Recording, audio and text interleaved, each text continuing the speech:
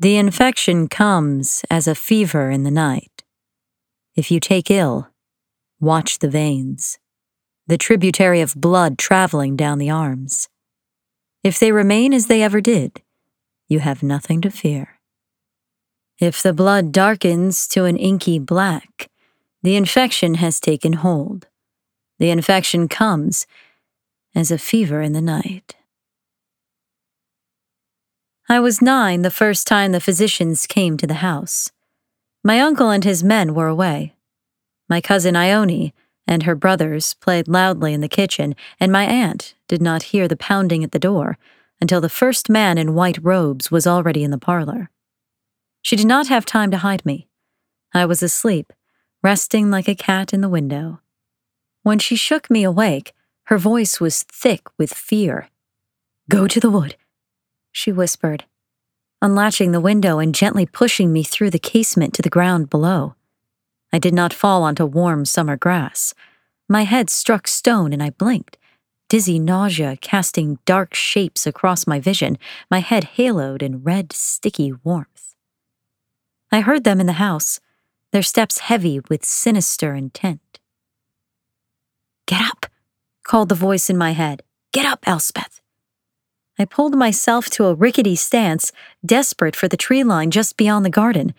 Mist enveloped me, and even though I did not have my charm in my pocket, I ran toward the trees. But the pain in my head was too great. I fell again, blood seeping down my neck. "They're going to catch me!" I cried, my mind lost to fear. "They're going to kill me!" "No one's going to hurt you, child," he snarled. "Now get up!" I tried. Fiercely I tried. But the damage to my head was too great, and after 5 desperate steps, the edge of the wood so close I could smell it, I fell onto the dirt in a cold, lifeless faint. I know now what happened next was not a dream. It couldn't have been. People don't dream when they faint. I didn't dream at all, but I don't know what else to call it. In the dream, the mist seeped into me, thick and dark. I was in my aunt's garden, just as I had been a moment ago. I could see and hear, smell the air, feel the dirt beneath my head, but I was frozen, unable to move. "Help!"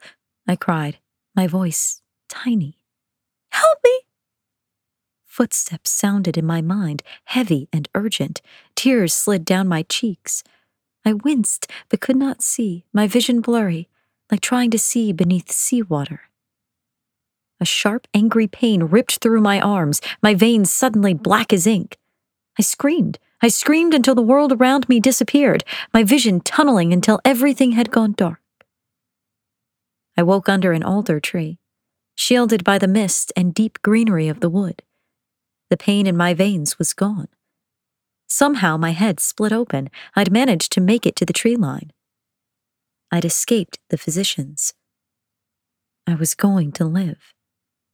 My lungs swelled and I let loose a happy sob, my mind still fighting the ebb of panic that had threatened to overcome me. It wasn't until I sat up that I felt the pain in my hands. I looked down. My palms were scratched and tattered, blood soaking my fingers where my nails, now embedded with soil, had broken. Around me, the earth was upturned, the grass disturbed. Something or someone had flattened it. Something or someone had helped me crawl to safety through the mist. He never told me how he'd moved my body, how he'd managed to save me that day. It remains one of his many secrets, unspoken, resting listlessly in the darkness we shepherd. Still, it was the first time I stopped fearing the nightmare. The voice in my head, the creature with strange yellow eyes and an eerie, smooth voice. 11 years later, and I don't fear him at all, even if I should.